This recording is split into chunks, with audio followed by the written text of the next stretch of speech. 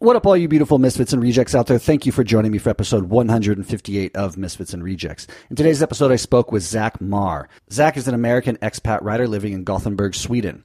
However, I brought Zach on the show to describe his experience of living at the Shakespeare and Company bookstore in Paris, France. If you haven't heard of this bookstore, it's an iconic bookstore. It's been in Paris since 1951. It was founded by a man named George Whitman. He was a bit of a wanderer, a bit of an eccentric, and a bit of a drifter. He's quoted as saying, "I created this bookstore like a man would write a novel, building each room like a chapter. And I like people to open the door the way they open a book that leads into a magical world in their imaginations." Over the years, George welcomed people into his bookstore. He called them tumbleweeds. Now, tumbleweeds had 3 requirements if they chose to live with him at the bookstore. They had to read a book a day, they had to help out at the shop a few hours a day, and they had to produce a 1-page autobiography. Over the years, George collected thousands and thousands of autobiographies of all the people who passed through his shop and stayed with him. From writers, travelers, and dreamers. Every single one of them left behind a piece of their own story. As did my good friend Zach. Zach got to stay at the bookstore for the last year of George's life. And throughout the episode, he talks about the experience and how it impacted his life in such a magical, special way. And I brought Zach on today to hopefully impact your life when you hear this story, and how by going out in the world, wandering through Paris, stumbling into a bookstore, and finding this magical world where Zach fit in. Zach really fit in for the first time in his life. And as we talk about throughout the episode, really shaped his life and the writer that he has become today. So this episode is for you, the listeners, with one specific listener in mind, a good friend of mine, David, sitting in a warehouse back in California, who I know loves to read, loves to write, and is ambitious to get out there and find that little magical bookstore of his own out in the world that will help him pen that literary masterpiece that I know he has in him. So I hope you enjoy this episode with Zach. I hope it inspires you as it has inspired me to hear this story. Continue to try to design, create, develop that lifestyle, that thing inside myself that I know is in there that I think can benefit the world. If you're a first-time listener, please pull out that phone and hit the subscribe button. If you like this episode, it'd be awesome if you share it with somebody else you think might benefit from hearing Zach's story. And if you want to learn more about the history of this bookstore, I have provided a link in the show notes, which will take you to the history of the bookstore and all the really cool people that passed through it throughout the years. Notable writers such as Allen Ginsberg, William Burroughs of the Beats, Henry Miller, the list goes on and on and on. And as I said, thousands of people have passed through the bookstore. There's 1-page biographies on all of them. And if you ever get to Paris, it would probably be really cool to look up and see who's passed through those doors. So sit back, relax, and enjoy this episode with Zach Marr. Welcome to Misfits and Rejects, a podcast about the lifestyle design of expatriates, travelers, entrepreneurs, and adventurers. I'm your host, Chapin Cruder. Enjoy. I didn't fit in America. With cocaine, there's just always too many guns and too many bad attitudes. I quit the limiting stories. Really try to overcome that fear. And right there, for any of your listeners, a lot of what I was to do in the rest of my life was formulated by the fact I just went and did it. Welcome to another episode of Misfits and Rejects. Today I'm joined by my good friend Zach Marr. He's an expat living in Sweden who I've gotten to know over the years, and his story is really intriguing to me. And this episode is actually dedicated to a good friend of mine, David, who's working in the warehouse in Santa Ana, California. Somebody I'm really trying to inspire to get out there and do what my friend Zach did. And so, Zach, welcome to the show. Hey, thanks a lot, Chapin. I'm glad to have you, dude. I do appreciate you taking the time because it's pretty late right now in Sweden, isn't it? It's not so late. It's about 20 to 9, but I'm just sitting in the kitchen. Okay, sweet, dude. Yeah, thanks for joining us. And, Zach is from New York originally, is that correct? Yeah, I grew up about an hour north of New York City. And were you always somebody interested in trying to leave New York and try a different life outside of New York, or how'd that come to be? I was absolutely not interested at all growing up in going anywhere. I did not travel much before I was in college. And the first time I left the country, I was maybe 19. And I was a runner, a very competitive runner when I was in college. And I went to a run for maybe a month one summer in Kenya, which is quite a quite an intense first experience outside the country. You know, I'd never been to Canada, and I'd never been to California, but went to Kenya with my younger brother and a buddy of ours to go running up in a pretty remote little town up on the top of the Rift Valley. We lost all our baggage on our way there. There was some kind of huge luggage carrier strike in London Heathrow Airport, so we lost all our baggage. And we spent 6 weeks up in this village, which is really renowned. It's called Iten, Kenya. And it's quite famous for producing very, very good runners, world famous distance runners. And so we were there for like 6 weeks, and that was definitely my first experience of a foreign culture. But I don't know that it gave me the desire to explore in that way, to explore the world or anything like that. When you lost your luggage, were you there for 6 weeks without anything to wear? Yeah, it was pretty awesome. No, we did have stuff to wear because of course the people there have clothes. You know, we're not talking. This is not like, you know, this is not colonial times. You know, the people definitely had clothes, and what we did is it was quite surreal actually. Like once a month, someone just comes with a container, you know, like from a container ship, and this container is full of all of the clothes that have failed to sell at like the Salvation Army, and they sell them by the pound there in the village square in this little village, in this town up in the mountains. So we basically just went and bought like a bunch of secondhand American clothes, and we looked crazy. You know, we were wearing like all kinds of crazy clothes, but it was quite surreal because you're wearing like, you know, West Plainfield High School athletics T-shirt, but you're in Kenya. So yeah, no, we had clothes, but not our own, and they were secondhand. But we looked pretty fresh. We really looked quite fresh, actually. That's so cool. With your passion for running, and then going to Kenya to, you know, run with, they claim, some of the best runners in the world. What was that experience like? It was really intense. And the runners, it's not a joke. Like these guys are extremely talented. And not only that, but like, you know, I was a pretty spoiled kid from the suburbs of New York City going there. And the guys there, like, it's real life. You know what I mean? They're there because this is like, you know, it's like sort of hood basketball. You know, this is their one shot. And many of these guys, you know, they like grow up extremely poor.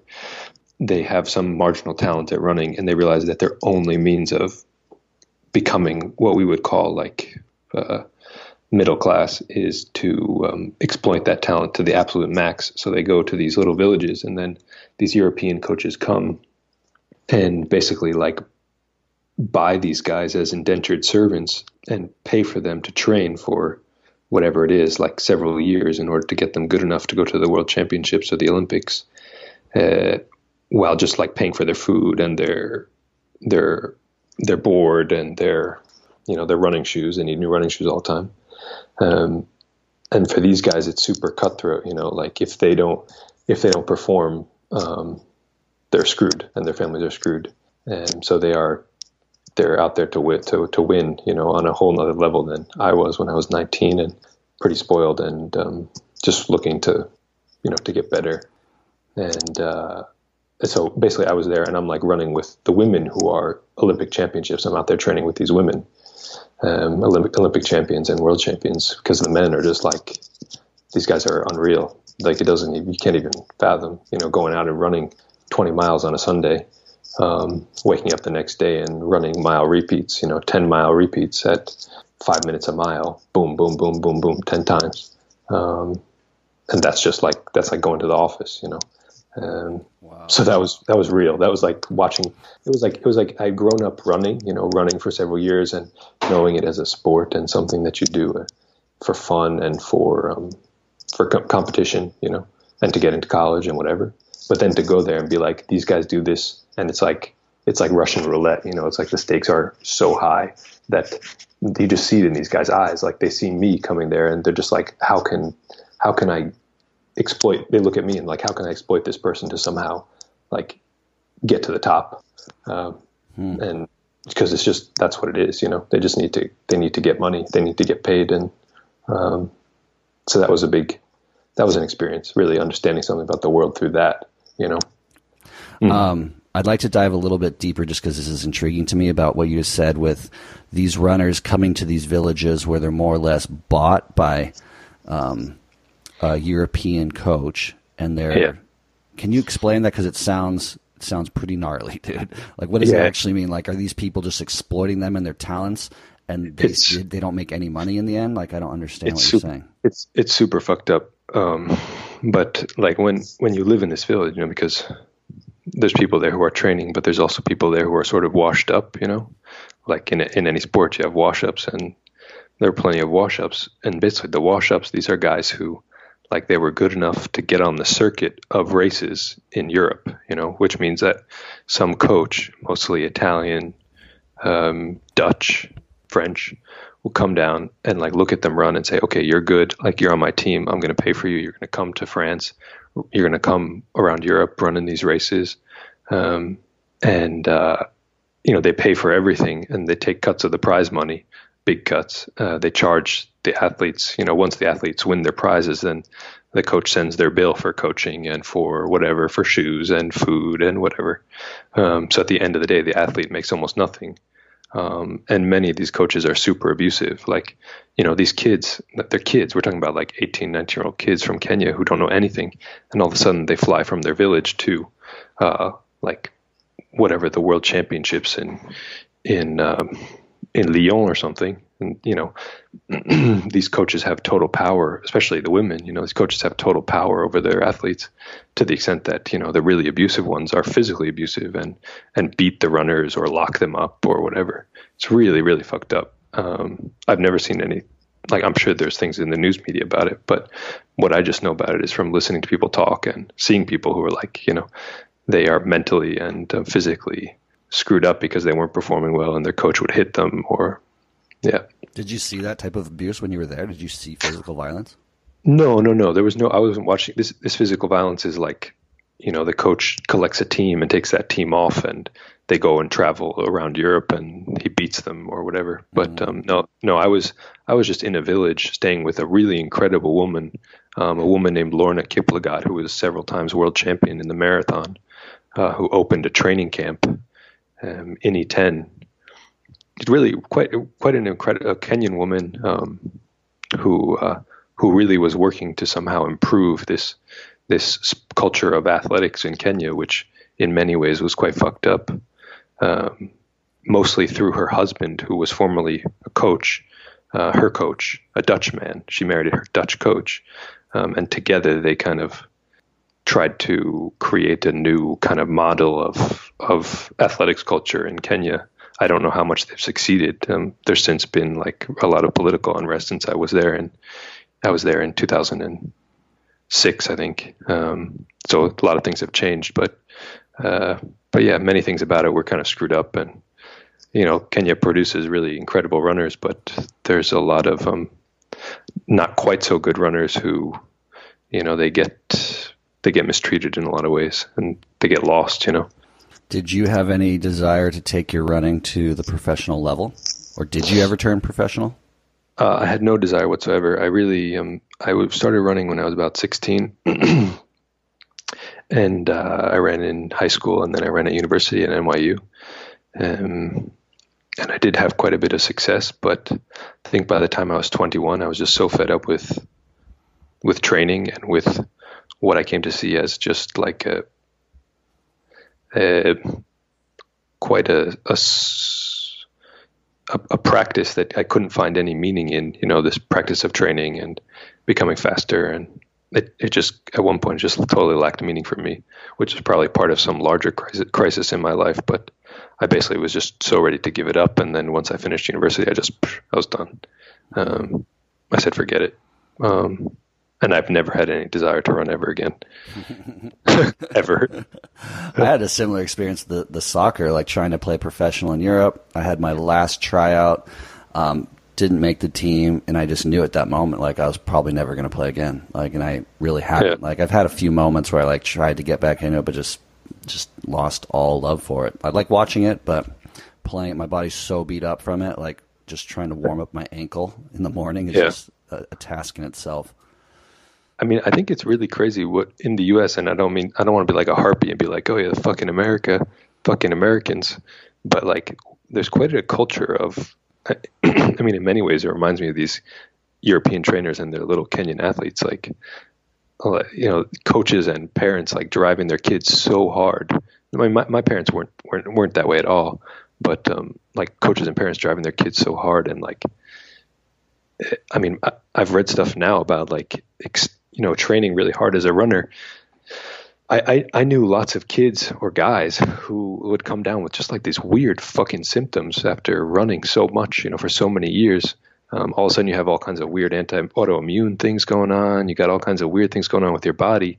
And a lot of research says that it's basically because like if you every day are pushing your body to some kind of like physical limit where your sort of stress receptors are, you know, doing like an R2D2 kind of flipping out all the time, then eventually you lose the ability to like, I don't know what, like change your body's modes of being from like relaxed to like amped up and back again in a sane way.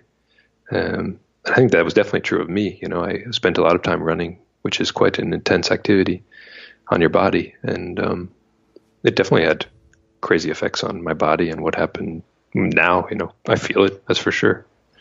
It's an interesting perspective that you bring into this conversation because, you know, right now, major media, they're talking about like Goggins, who is this like superhero within the military, and he's done all these crazy physical feats. They have like the Wim Hof guy who's like submerging himself in like ice baths, and like everyone's all about pushing your body to this extreme to, I don't know, break the system that we've been hardwired into us so we can find whatever we're finding on the other side.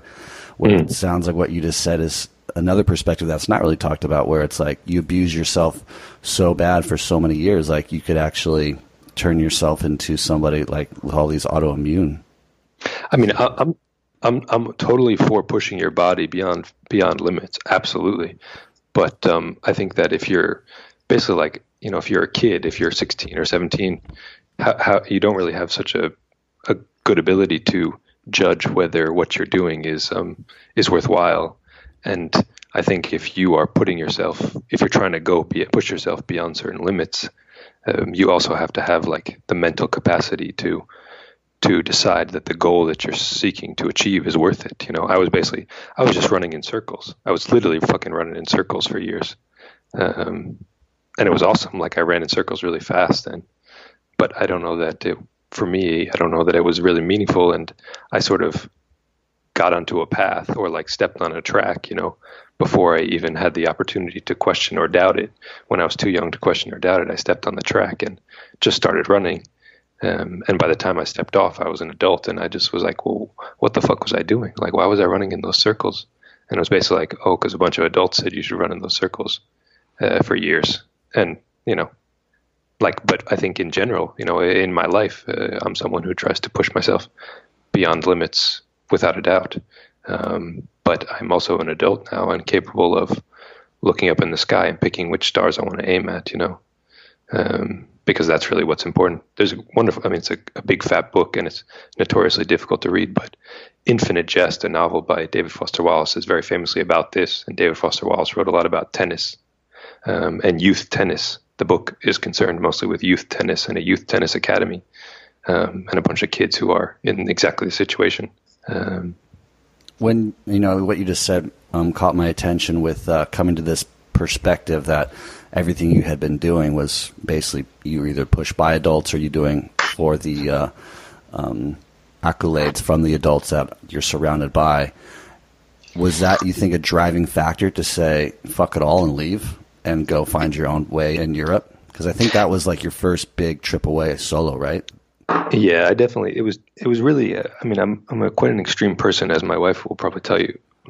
In some ways, I'm a very centered person. But when it comes to things like that, it was definitely a very strong reaction that I had to this culture that I felt like had produced me. You know, which was, I felt like I had more or less existed in a kind of constructed little trap where, you know, there was all these sort of all these things all these deceptions really keeping me running around the track. And then I stepped off and I said, well, fuck this, I'm not gonna do anything. So I found it very difficult to reconcile myself with a normal life, so to speak. And I'll never forget. I mean, the first cigarette I smoked was an unfiltered Camel. That, that's a stupid story, but the point is really that this was a very strong and definitely an overreaction on my part to this very particular life that I had led up to that point, and it meant ultimately that I would spend a lot of time in France. First of all, it's not exactly a direct line from me saying, no, I don't want to run anymore, to, I'm going to shack up in France. But, like when I started horrifying my parents, the first thing I did more or less was say, I'm not going to run track anymore. So, and then the big kicker was, I went to Europe, but now I'm not coming back, and maybe I'll see you in a year or so. And that was like that was, there was like the hint of thunder, and then that was like really the lightning strike. I love it. Yeah. This is a great way to like transition to this next portion of the conversation, which is why, I've been so intrigued to bring you on and have you share your story, because, it's, from what I know, and correct me if I'm wrong, you finished university and you just basically said, I'm going to Europe, kind of classically like to just do the trip that a lot of Americans do, first time away from home. But you found a little bookstore in France that you fell in love with and were able to live in. Can you kind of take us through how you wound up living in a bookstore in France, which is called Shakespeare and Company? It's a very famous bookstore right across from Notre Dame, right? Yeah, it's super famous, and now it's quite a big bookstore. It was a significantly smaller bookstore when I was there. It has a very old and extensive history, and it would probably take a whole other podcast to even talk about the history and why that bookstore is there, and what that bookstore means, because unlike other kinds of shops and unlike other bookstores even, this bookstore has a meaning, and it has a very, very important history, important to me at least. But the way that I wound up at this bookstore was, as you said, I was taking a sort of tour, which I think my mom, in an attempt to stave off a kind of postgraduate malaise, my mom suggested that I would take a tour, go to Europe and see something for a few weeks or a month even. And I don't know if I can give a really good description of my life at that point, or what I was thinking, or what I was planning on doing. But I was not in, let's say, a goal-minded mindset, or a goal-oriented mindset at that point in my life when I was 21, and I had just stopped running, which was basically the backbone of my life and routine and everything. I was really pretty much an indifferent student while I was at university. I was quite an extensive reader, but I was a totally indifferent student, and so I was going to take this trip, and it was just kind of momentum that was taking me there, and I would have had to put the brakes on it. I didn't, so I wound up going to London for a week. And then, and I hated it. London, I found it at that point. I've never been back, but this was 2010, and I just found it the most unpleasant place ever. And so, like 5 o'clock in the morning, I got on a Eurostar and got into Paris. I don't know what, like an hour later, 7 o'clock. And I just remember getting out of the train, taking the metro into the middle of Paris, and coming out of the metro in Châtelet, which is like one of the most chaotic and awful metro stations in Paris, and just coming up to the street. And I don't know what it is, I think that certain places in this world are very charged with very strong power, and for different reasons, we're more sensitive to different things. And I just got out of the metro and I said, wow, this might be my place, and obviously millions and millions and millions of people from around the world all feel exactly the same thing, which is why Paris is the single most popular tourist destination in the world. But a few hours later, I went into a bookshop, which is quite close to where I came out of the metro there. on the left bank in the Latin Quarter, and I just started talking to someone. And sometimes, if you're lucky, or if I don't know, if something's meant to be, then you just happen to start talking to those people who, like, they were just meant to be your friends. And the guy I started talking to, he turned out to be my best friend of all time, and the godfather of our oldest son. And he basically told me, okay, well, I'm going to get off of work in a few hours and like go to this coffee shop around the corner and sit and have a coffee and meet me there in a few hours. And then ever since that point, we've been friends. But in that immediate aftermath of that encounter, I had just found like a certain type of soulmate, and a kind of older brother who kind of looked after me in a way that no friend I had ever had looked after me, and was sort of receptive to my curiosity and certain love that I have, which had never found any kind of partner in anyone I'd ever met. And so through this friend of mine whose name is Terry, and he worked for many years at Shakespeare and Company, but he now runs a bookshop in Madrid. And we were just on vacation together. He just came to Sweden. He loves coming to Sweden. And he also loves Gullspång. Gullspång's his favorite place in the world. And but through this buddy of mine, Terry, I was able to sort of put a foot down, and then eventually put another foot down, and then realistically say, okay, well, I'm just gonna like not leave. I'm just gonna live here, and that also was contingent on all kinds of other events and people and a lot of luck and timing. But mostly it was just like I definitely loved a lot of different things. And this friend of mine, Terry, who I met at the bookstore, he definitely saw and recognized this love and shared it. And it was like, okay, well, here we're brothers, that's great. Okay, buddy, just like go wait around the corner for me and drink a coffee and then we'll talk. And then we did. And, the rest is history. So is this bookstore you're referring to, is the Shakespeare and Company bookstore that you stumbled into? Yeah, it's right smack in the middle of Paris.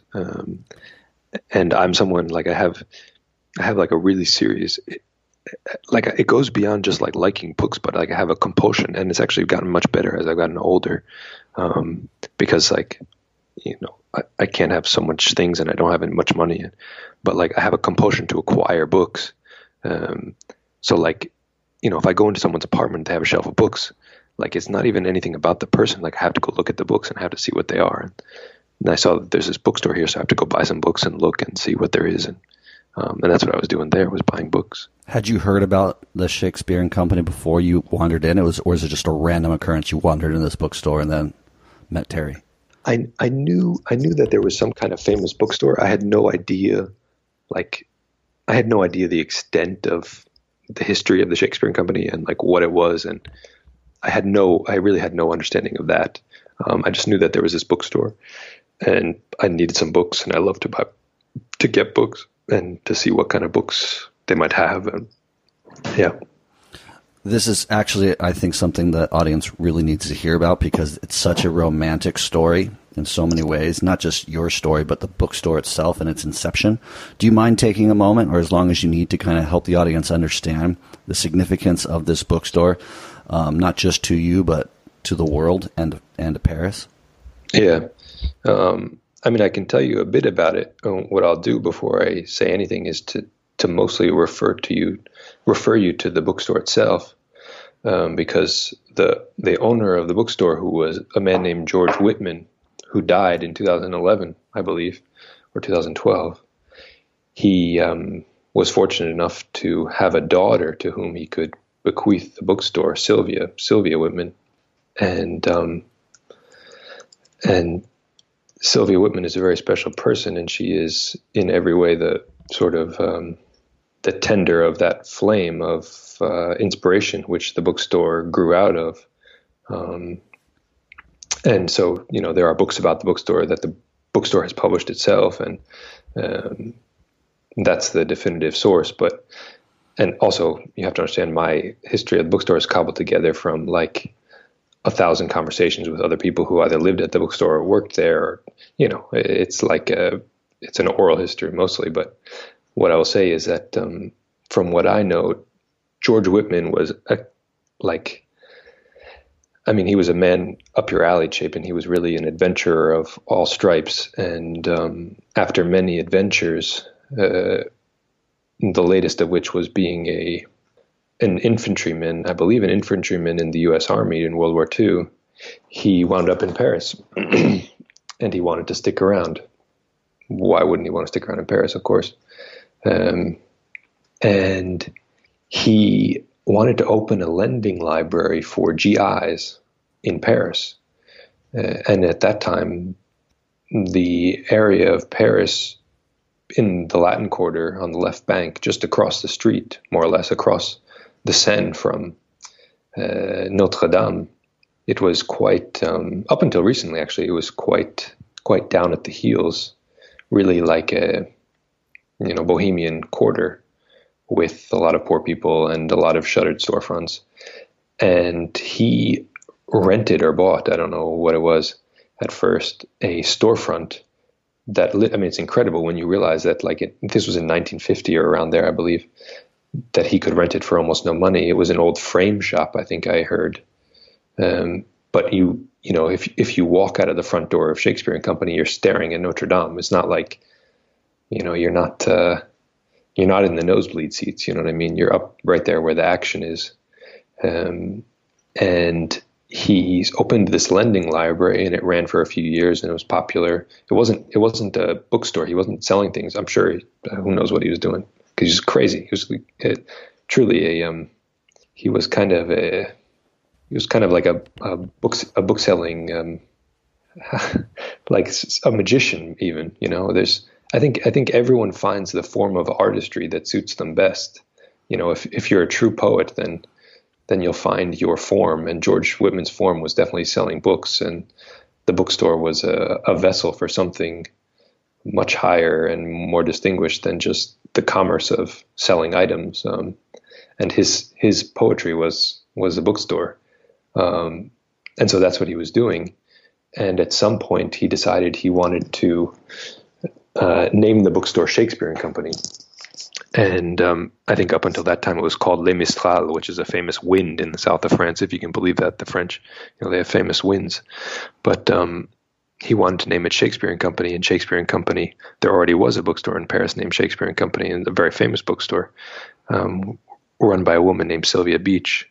And Chapin, you can stop me if this is getting boring or No, I love it. Please, I think it paints a really good picture of what makes this bookstore so enchanting to the world.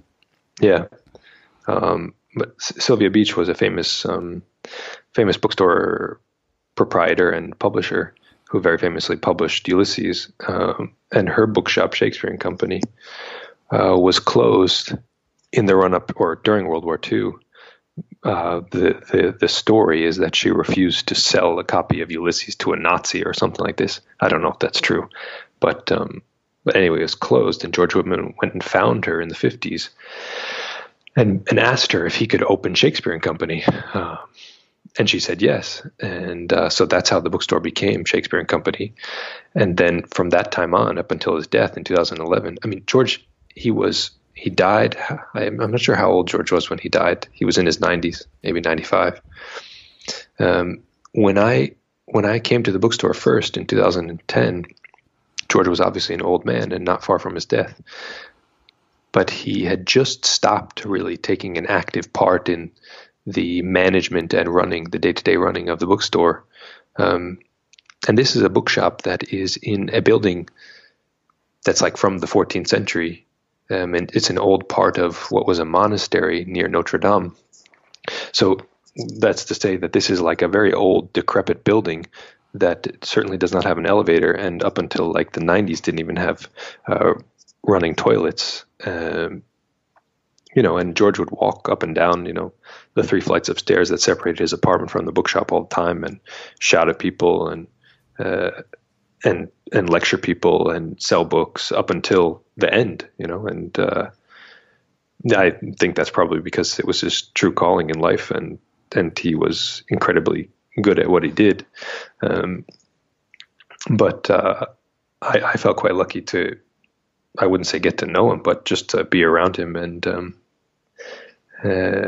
understand a bit about who he was and the history that he carried with him. Which, I mean, he came out of a very idealistic moment in the history of the world and the history of Paris and the history of America too. He saw himself very firmly as American, and George, I think, really saw his bookshop as an instrument of a larger revolution, and he had quite grand ambitions about the bookstore. He thought that the bookstore would grow until it became almost like a social movement.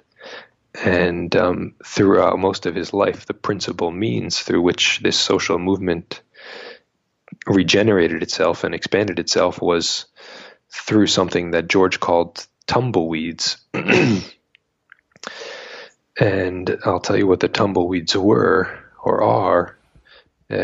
Tumbleweeds were young writers or painters or vagabonds or adventurers or I don't know what, and not only young, of all ages, who for whatever reason wound up in or around Shakespeare and Company, and whom George depended upon as people to run the bookshop, basically. I think for a very long time the bookshop didn't have any real employees. It just had people who would show up and work and eat and sleep and then move on or stay for 5 years, or this was almost like an imagined bookshop as a commune, and I think from what I understand about the history of the bookshop, it had all the problems of a commune, but it also seemed to have many of the wonderful parts too. Like, in my time living and working at Shakespeare and Company, I met so many people who would just like come up to me and say, "Hey, like I spent some of the best times of my life here in this bookshop." And like I met some of the greatest friends I've ever had here in this bookshop. And like, just to think that a bookshop was the catalyst for such deep feelings, and it's quite incredible. You lived there for what, like 5 years? No. Oh. I was at the bookshop. I lived there for maybe 3 or 4 months the first time I was there. I mean, you have to imagine, it's not like, when I say lived there, it's not like I was living in an apartment and we had like running water or something. It was quite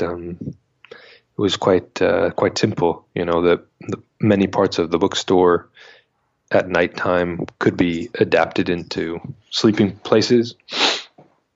And then, we had access to a toilet, and Paris, which is a city of bums, has public showers where we would go and take a shower in the public shower, free public shower once a week. Yves Saint Louis, like a 15-minute walk away.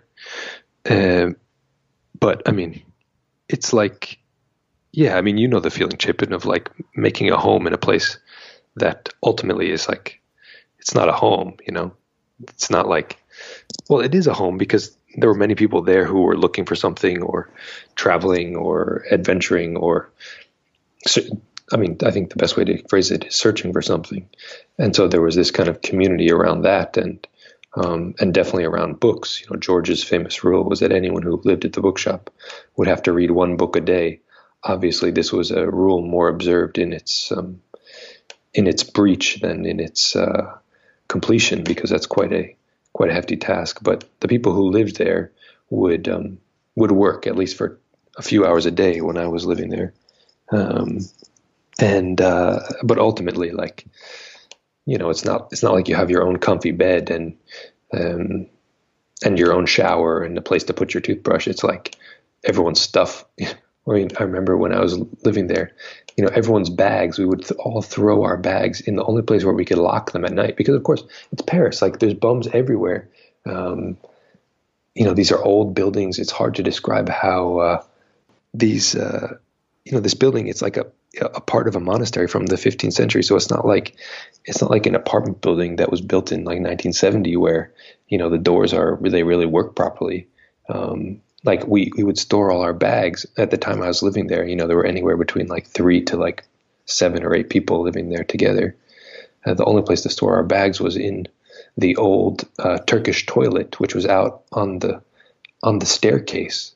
It was like it's a 5-story building, I think, that Shakespeare is in, and on the landing between the 2nd story and the 3rd story, there is what is now a closet, or I don't know what it is now, but at the time it became a closet. But it was the old Turkish toilet, because before the installation of indoor plumbing in this building, they had the Turkish toilet there on the landing between the floors. That was how people went to the toilet. You'd go out to the toilet in the hall, in the stairwell. So like that's really that's the kind of environment you're living in. And I say that not to at all to denigrate this, what was for me like a very happy home, but it's not cozy in the way that you want to stay forever. Yeah, no, it's such a beautiful story, and just so the audience kind of understands your daily routine, I'm under the impression that, like you said, there was like 3 to 7 volunteers more or less daily helping out around the bookstore, selling books, checking people out books or selling them books, and then at night you would roll out your mats in between the book aisles or something like this and have like your social time, maybe some wine, some food. Is that kind of how I remember the story being told the first time? You're summarizing quite well, Chapin. You have to imagine or remember that this is a space. It's a space that, like many spaces in old cities, it just evolves over time. And it's like there weren't so much aisles of books as like there are books everywhere still. So like it's a very I don't want to use a pretentious word, but it's a very organic space in that like there are nooks and crannies. And so we would find nooks and crannies to sleep in, and that was that. And then of course it's Paris, so like a decent bottle of wine costs you €5, and like I was quite poor. I didn't have a lot of money because I decided that I was going to stay, and it doesn't cost a lot of money to drink wine, and it's quite nutritious. According to the French, it's very nutritious to drink wine. So that was a principal form of nutrition.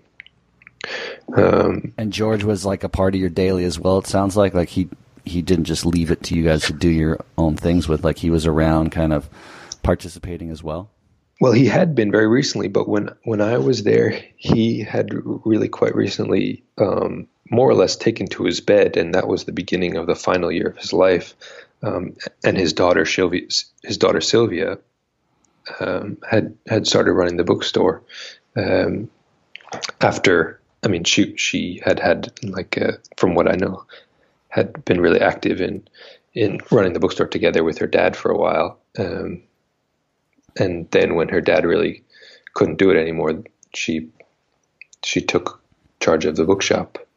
So George wasn't there. I mean, our funnily enough, like my principal interaction with George, he lived up in an apartment above the bookshop, and one of the duties of the people who lived there was to sort of like help George, help George make lunch or like help George do whatever. And that was always like a really extremely entertaining chore, whatever it was. Like if you were helping George cook food, then that was a wonderful adventure. Like George had, when I got there, he had for the first time gotten a television, with the big modernizations that Sylvia, who is George's daughter, that she introduced to the bookshop. George never had a cash register. He just had like a box, he never really took any kind of serious accounting of how much money he took in and how many books he sold and stuff like that. He never had a computer or a telephone. And this is like, 2005, 2006. So George really existed in another era, which was one thing that was really precious about him, was that through him, you just like could smell the air of, like 1950 and 1960, because he never really left, so, George had just gotten a television for the first time. He never had a television. And so, going up and helping George with the TV, get the TV on, he loved to watch Fox News. George was like a really committed communist and socialist, but he loved to watch Fox News because it just got him so worked up, and he would just shout, he would shout at Fox News on the TV. So it was like, I don't mean to make it sound like a cartoon, because he definitely wasn't a cartoon. He was a human being. But I think especially when you're a young and impressionable person, some, especially older and accomplished human beings, they seem almost like mythical creatures. George was almost like somebody that came down from Olympus, almost impossible to understand in that way, like who he was and what he did. But I felt very grateful, and still feel grateful, that I got the opportunity to be close by and to just get a peek of history. Yeah. Because that's the kind of place that Shakespeare was and is. It's like, I just remember one morning when I was living there, I go into the toilet and I'm pissing, for lack of a better word, because that's what I was doing. It's the morning, you're not even paying attention. I'm just sitting there pissing, not looking at anything. And my eyes just kind of drift, and I see this big hunk of metal in the bathroom. And I realize that it's some kind of huge, a date plate, like some kind of plate that was on the building somewhere, or some other building somewhere. And it's just kind of lying around in the bathroom like garbage. And I look at it, and the date on it is 1615. And, for someone who grew up in the suburbs of New York City, and all of a sudden you're just like standing next to an object that was made 400 years ago.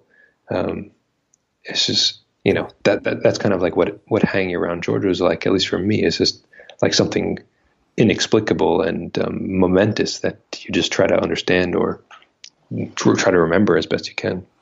No, it's such a romantic story, and I'm so happy that you got to have that experience. Sounds like, though, you mentioned that there've been books written about George and the bookstore itself that the audience could go look up and learn more about. Definitely, and I think your best source is probably the Shakespeare and Company website, because I think that they have a history that they created maybe a few years ago that they wrote. Which is, I'm sure, really good. I've not seen it because I've been away from Paris for a while, but that's the source, and you'll be able to learn about the bookstore. And Shakespeare and Company, it has grown and changed, and at the same time, it's inspired this example of a kind of bookstore that has some kind of spirit. Has inspired many other bookshops, and it's it's almost something like a movement, it's definitely worth checking out. How many books do you think you read while you were living there? I read a ton of books, actually, because you work for a few hours in the bookstore, you spend plenty of time drinking with your friends and chasing women, but there's also, you're just surrounded by books all the time. And as a person living there, I could, there are tons and tons of used books for sale at the bookstore. And I was allowed to borrow whatever used book I wanted. You can't borrow a new book, because obviously a new book, it gets quite beat up when you read it. But any used book I could borrow and read, which meant that I just had tens of thousands of books at my disposal. So I read tons of books. Yeah, I probably read 2 or 3 books a week. That's for sure. Did you learn your French there as well? Yeah, I did.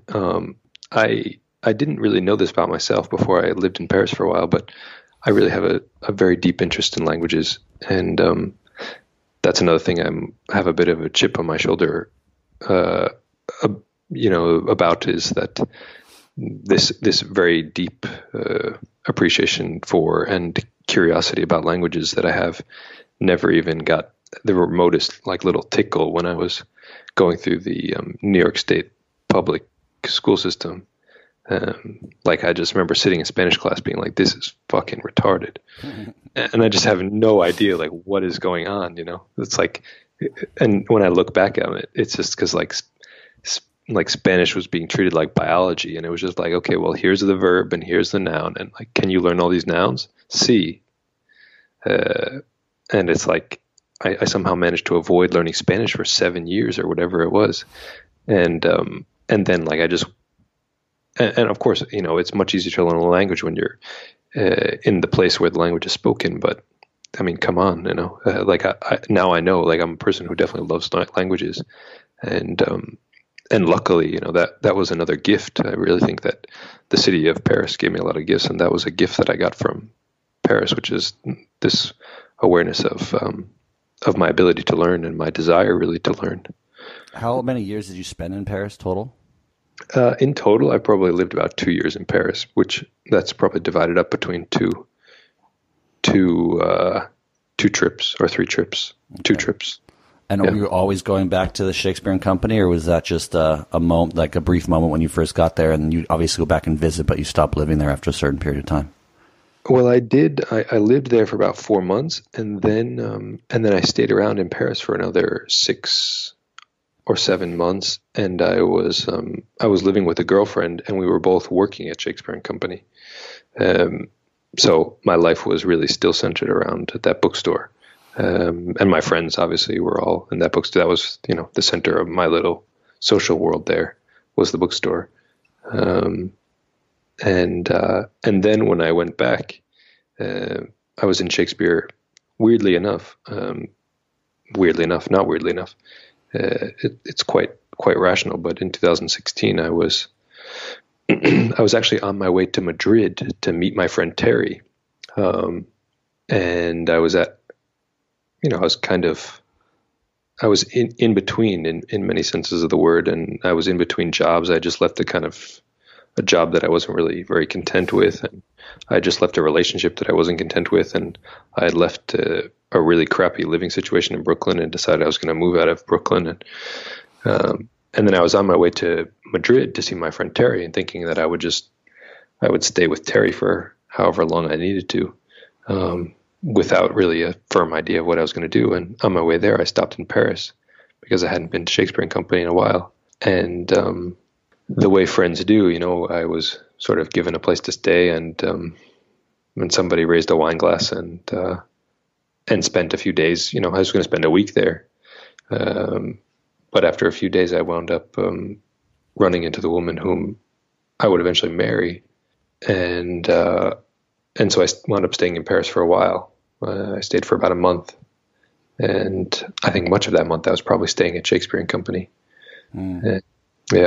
Because, you met Lily, who's Swedish, who I met many years ago hitchhiking through Sweden. And now you live in Gothenburg. You guys have a family, and you're a writer. Is that correct?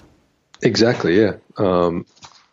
We after a lot of moving around, we lived in France for a while, not in Paris, but we were in France for a while, and in the U.S. for a while, and have moved around since then, since we met and since we got married. But now we live in Gothenburg, which is it's Sweden's second city on the west coast, between Oslo and Copenhagen, and that's where we live. Yeah, and I am a writer. In fact, you didn't finish your first book. Is that correct?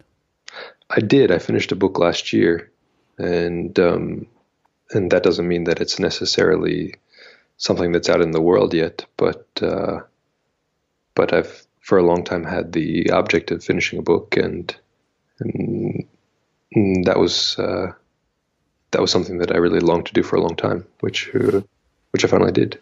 Yeah, congratulations. That's a huge accomplishment. You are looking for a publisher. We talked a little bit about that pre-show. And your book is called Animal Spirits. Is that correct? That's true, Chabon. It's called Animal Spirits, and it's a book about a kid who has two very different parents who have two very different ideas about the future of their family. And this young boy is given the opportunity to make the dreams of one or the other parent come true,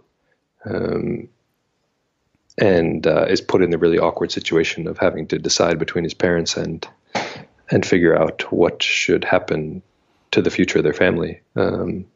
Does he have like magical powers, or he No magical powers. They should have some magical powers. That would probably really help me in selling the book, but it's it's not. There's no magic.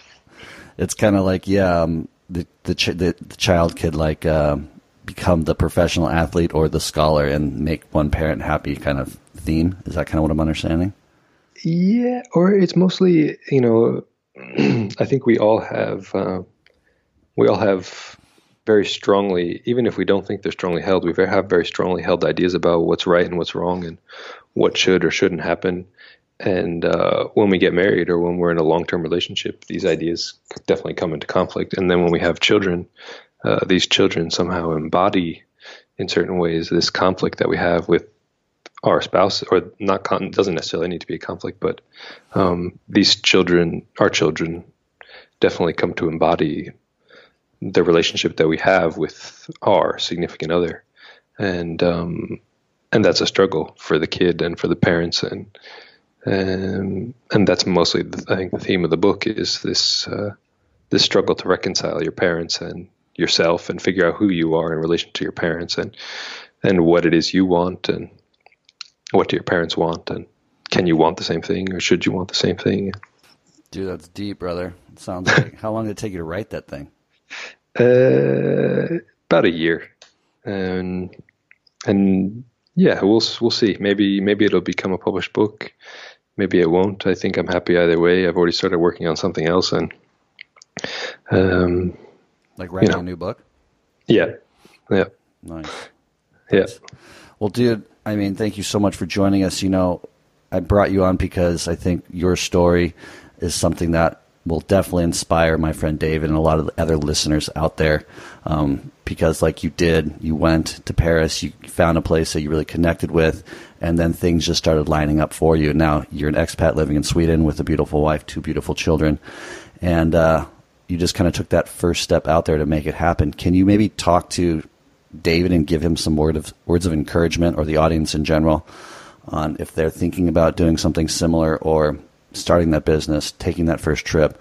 What could you say to maybe inspire them to like make that happen? I would say in the first case that it's almost impossible, or at least I'm really reluctant to give anybody advice, because I think that giving advice is a pretty fraught business, and I would never want to be held accountable if I send somebody down the road to perdition. But I can say this, which is that everybody has, this is the most corny line ever, but everybody has very deep within their heart like a compass that, if they allow it to, will direct them to the fulfillment of their deepest desire, their truest desire, not just like superficial desires like I want to sleep with supermodels and like, that kind of stuff. But like, if you allow that compass to lead you, all the crap will fall away eventually. And at the end of the road, you'll find yourself where you have truly always wanted to be, even if you can't even imagine it at the beginning. Like I didn't set out with any objective that I could see in mind, but I did have a really, or I've always had like a really difficult time not doing precisely what I thought was the right thing. And that has really always gotten me into a lot of trouble. But in the long run, that trouble has always led to good things. I'll always shoot myself in the foot, but like the person who comes up to help me when I shoot myself in the foot and like gives me a Band-Aid, more or less reliably turns out to be my best friend, or I don't know what, you find lucky breaks in all the right places. And you can't really, you can't decide at the start where you're going to end up, but you have to make sure that you're making the right choice every day, or every moment, really. You have to make the right choice. Beautifully said, my friend. Thank you so much for joining us. We love you. Thank you for your time. Thanks, Chapin. It was really awesome talking to you, man.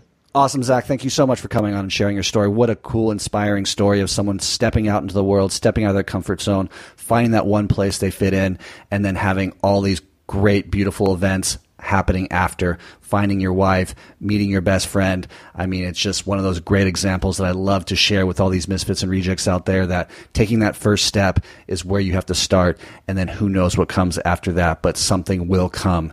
And your story, again, just brings me so much motivation, so much inspiration. Thank you for coming on and sharing. Please remember, if you're a first-time listener, hitting that subscribe button really helps me out in the ratings, helps this message get out there. If you feel like sharing this message, I do appreciate you sharing these episodes with people that you think they might inspire. And I look forward to seeing you in next week's episode. Thank you for joining me. I think you all are so very beautiful, and I'll see you next week. Ciao. Thank you for listening to Misfits and Rejects. I hope this inspired you to think about your life situation, where you're at, and possibly make a big decision to choose something different for yourself if you're unhappy with where you're at in life. I hope these people that I interview inspire you to go out, spread your wings, and try something new, to live a different lifestyle that maybe your whole life people were telling you was the wrong one, but when in fact it's the perfect one for you. And I'll see you next time.